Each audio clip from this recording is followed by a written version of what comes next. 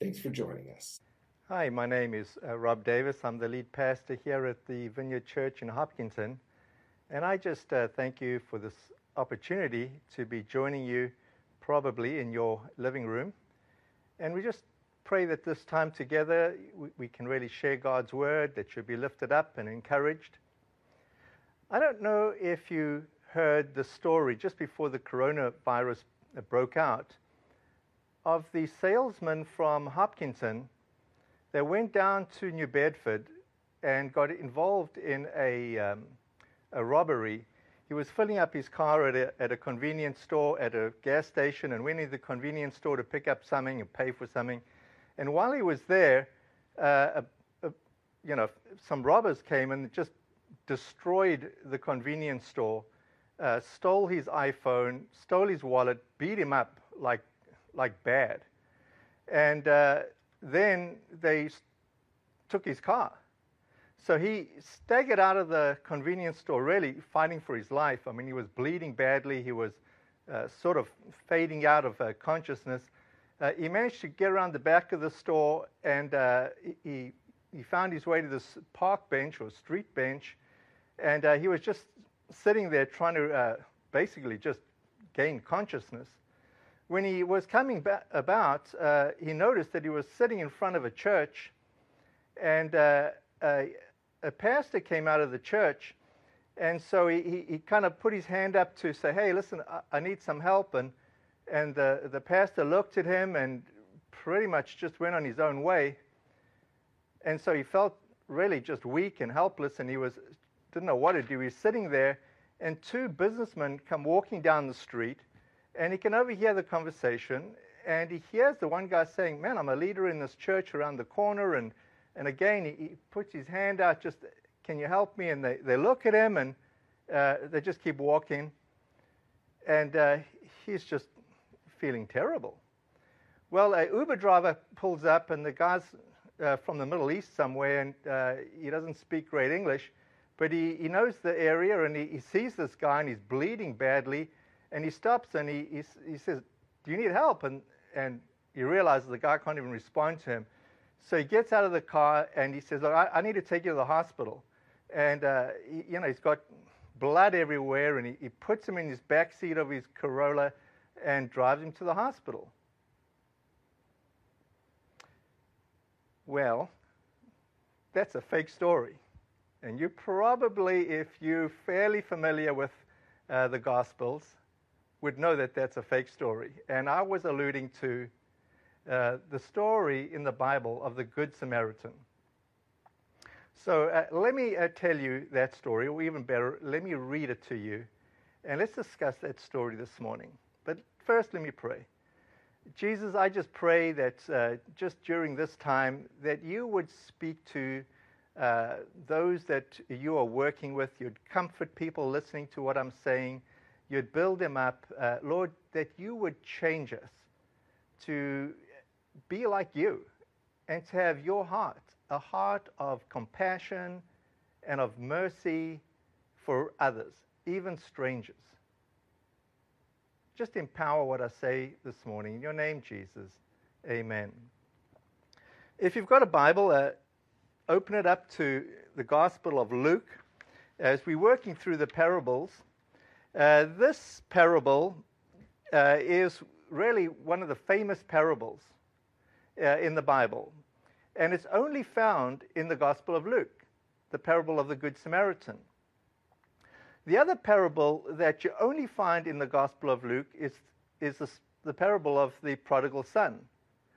But these two parables, and this particular parable with the Good Samaritan, has so shaped culture throughout the ages, and it has transformed the way Christians respond to other people, especially people that are different to them. It's just had a disproportionately positive influence on who we are as followers of Jesus. I'm reading from Luke chapter 10, verse 25. And if you've got an electronic device and you want to follow along with me, I'm reading from the New Living Translation. And it's always helpful to take notes or ask questions in your margin as we go along to follow up with later. But let me read this to you.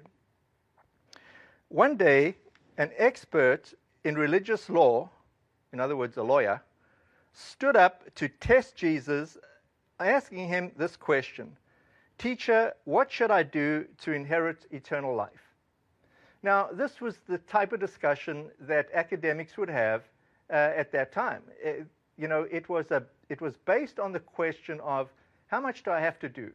What can I do and what can't I do? But when have I worked hard enough to inherit eternal life?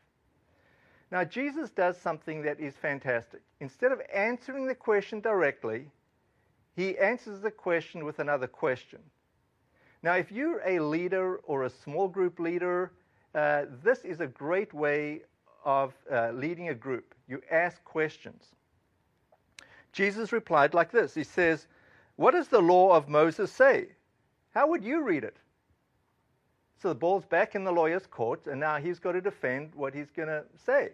And he actually gives an answer that he's probably heard Jesus give, and he quotes it really well. He says, a good lawyer, in other words, "The man answered, 'You must love the Lord your God with all your heart, all your soul, and all your strength, and all your mind,'" which is a quote from Deuteronomy 6:5, which is the Shema, which is the Jewish prayer that they do in the morning and the evening. It's super well known. And then he adds what Jesus would have taught him to have added: "And love your neighbor as yourself." "Right," Jesus told him. "Do this and you will live." The man wanted to justify his actions, so he asked Jesus, "And who is my neighbor?" You see, the issue here is this. The guy asking these questions is not asking because he's inquiring about life. He's asking because he's trying to outsmart Jesus or catch him out. And so he knew that, well, who is your neighbor? This is a legal question. Like, how do you define it? And he probably would have known in his culture that neighbor was more than just the person living next door to you. Maybe it extended to like your Jewish synagogue or those in your circle. But Jesus gives an answer which is actually just mind-blowing. And Jesus tells him this story. A Jewish man was traveling from Jerusalem to Jericho, and he was attacked by bandits. They stripped him of his clothes, beat him up, and left him half dead beside the road. By chance, a priest came along, but when he saw the man lying there, he crossed to the other side of the road and passed him by. A temple assistant walked over and looked at him lying there, but he also passed to the other side. Jesus' story and his parables are just absolutely brilliant. I mean, firstly, this road to Jericho is notoriously problematic with being mugged throughout the ages. And again, the attitude of the priest, and could be the Levite or the temple assistant, there was legal reason why they wouldn't touch somebody that could potentially be dead, because they would be unclean. And then they'd be ceremonially unclean. And what Jesus is doing so well here is he's saying, look, even if you've got a case to not get involved, you can always come up with an excuse or even a legal excuse. But Jesus is pressing hard and saying, but love and compassion win the day. And so the story carries on, and it says, then a despised Samaritan. I mean, Jesus could not have chosen a more problematic character to make as the hero of the story. Jewish people did not get on with Samaritans. There was a lot of conflict between them. And so the despised Samaritan comes along, and when he saw the man, he felt compassion for him. Going over to him, the Samaritan soothed his wounds with olive oil and wine and bandaged them. Then he put the man on his own donkey and took him to an inn, where he took care of him. The next day he handed the innkeeper 2 silver coins, telling him, take care of this man. If the bill runs higher than this, I'll pay you next time I'm here. Now, that's also kind of a phenomenal piece of information here, because what this Good Samaritan, this despised Samaritan, was actually paying was not just enough money to cover one night or 2 nights at the inn. It was enough to cover like 1 month or perhaps even 2 months at the inn. I mean, it was over and above generous. And he's still saying, hey, if it's not enough, I'm good for more.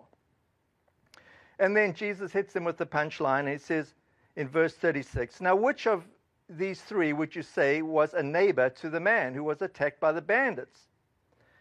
And then the lawyer asked, the one who showed him mercy.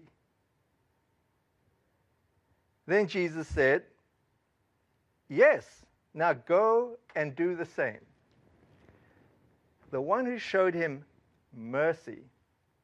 I don't know if you've ever been on the receiving end of mercy, or maybe not even mercy, but a random act of unbelievable kindness. If you have, it would have stuck with you. You would remember that. Liz and I were in the process of emigrating to the States in 1986. I know it's before some of you were born. But this story is so powerful that I can still vividly remember it. And our story was this. We had an amazing, amazing deal where we got a round-the-world air ticket for $1,800. We could fly anywhere in the world for 1 year for $1,800. It was just an incredible deal. And so we were crisscrossing America, and we were flying into Knoxville, Tennessee. And, we were traveling. We didn't have time to plan. So we just about to come in for landing, and I called the air steward over, and I said, could you tell me how far is Knoxville from the Smoky Mountains, from Gatlinburg? And is there a rental car company at this airport? And she said, look, I got no idea. I said, well, could you go ask the captain for me? So she said, okay. And the lady sitting in front of us overheard me speaking, and she turned around and said, I'll give you a ride. I said, what? How far is it? She said, oh, it's about an hour and something, but I'm going to Gatlinburg. I'll give you a ride. So I was like, just profound gratitude. So we drive for an hour. It's her and her friend that were on this flight, and Liz and I, and we get chatting. And so she asked what we want to do in Gatlinburg, and I said, look, I just want to go see the Great Smoky Mountains. I want to go hike up in the mountains and maybe find the Appalachian Trail, and then we're flying out in a week's time. So I've got a week, and that's what we want to do. So she said, sure, I'll take you down to the campground and help you out. So we get to the campground, and it's like an RV place, and I got a little pup tent. I said, no, it's not. We can't stay here. And then she took us to another one, and it was like $25 a night. And I said, man, I can't afford $25 a night. And so she looked at me, and she said, you can't afford $25 a night? I said, well, not unless I really have to. So she said, well, I got a plan. You can stay for free in the woods right next to this brook. Nobody will know that you're there. It'll be safe. And then the next day you can go hiking up into the mountains. You can go to the information bureau at the entrance to the Smoky Park. You can just walk down there. It'll be fine. So I said, oh, that sounds like a great plan. Take us there. So she does. And she says, now when you get back, just across the way is my husband's store. Check in with him when you get back. So we did, and we had a great time in the Smokies and came back and pretty dirty and stinky and sweaty. And we go to his store, and he says to us, I've been waiting for you. We've planned to invite you over for a barbecue, let you sleep at our house so you can shave and shower and shampoo, and then we're going to take you back to the airport the next day. How do you feel about that? And of course, we were just stunned. I mean, these are people we don't even know. But I can still remember their names, Cal and Linda from Gatlinburg, Tennessee. And Cal, and Linda, you hearing this, thank you, bless you. It made a huge impact. yeah, when you've been on the receiving end of grace and mercy, it's just incredible. And mercy is one of our values here at the church.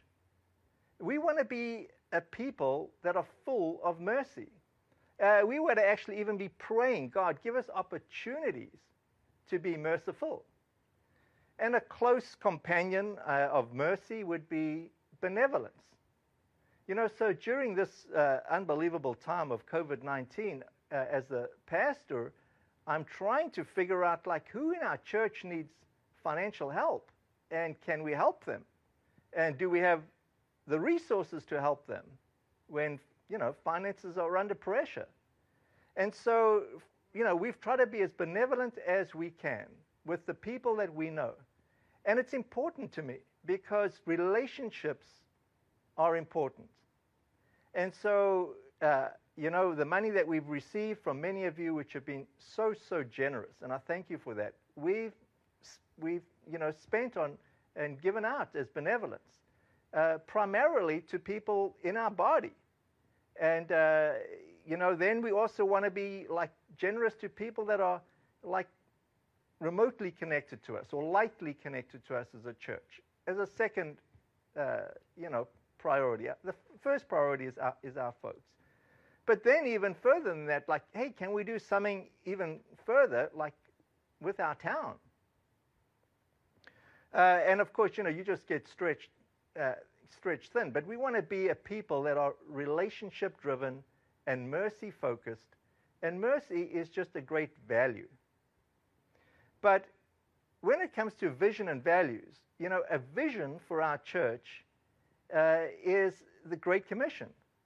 We want people to know Jesus, but not just know about Jesus. We want people to become his disciples, because that's what Jesus commanded us to do. That's why I was so excited to start this church.